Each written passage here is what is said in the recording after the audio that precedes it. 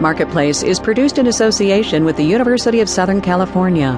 Nobody likes to talk about needing it, but we all like knowing it's there. A new series begins on the broadcast today. Show me your safety net. From American Public Media, this is Marketplace.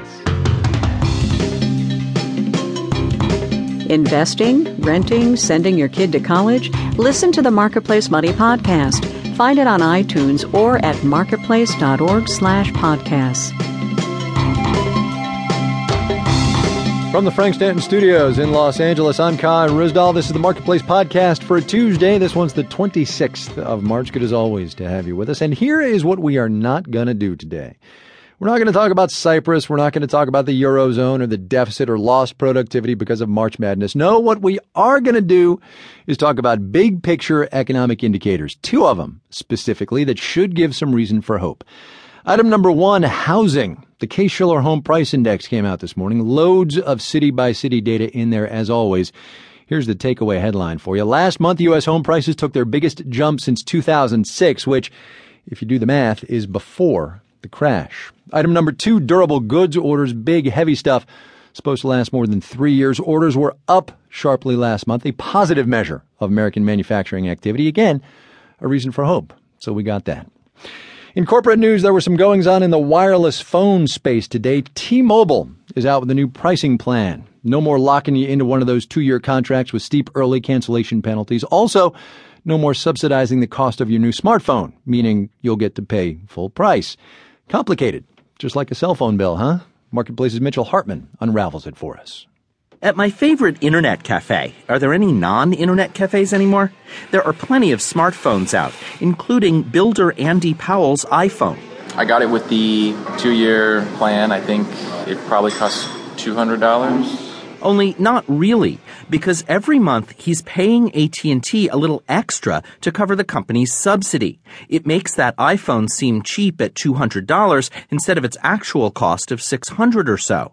This is what T-Mobile is trying to change. Finally, we have a carrier who's really being honest about what it costs to actually get a phone in your hand. Maggie Reardon writes the Ask Maggie column at CNET.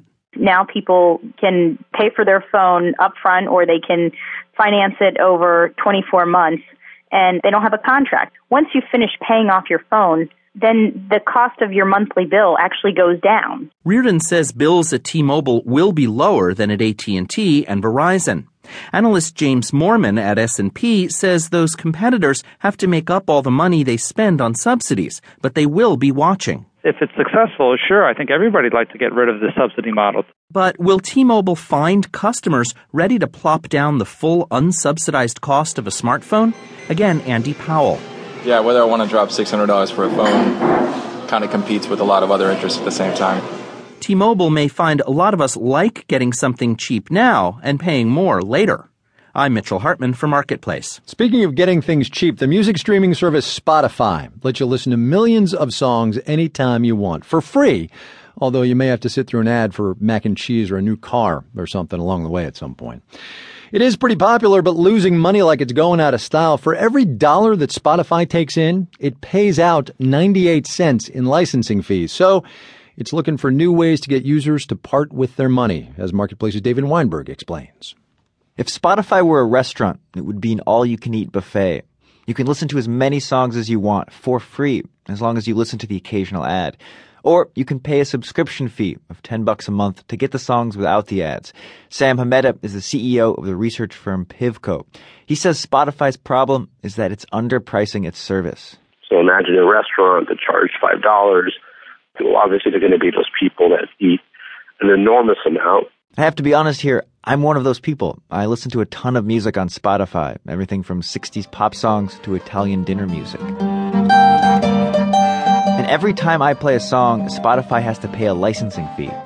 Even though I pay the subscription fee, chances are I'm still costing Spotify money. The good news for Spotify is that subscriptions are up. And that's actually quite an encouraging sign for their long-term health. Dan Cryon is Senior Director of Digital Media at IHS.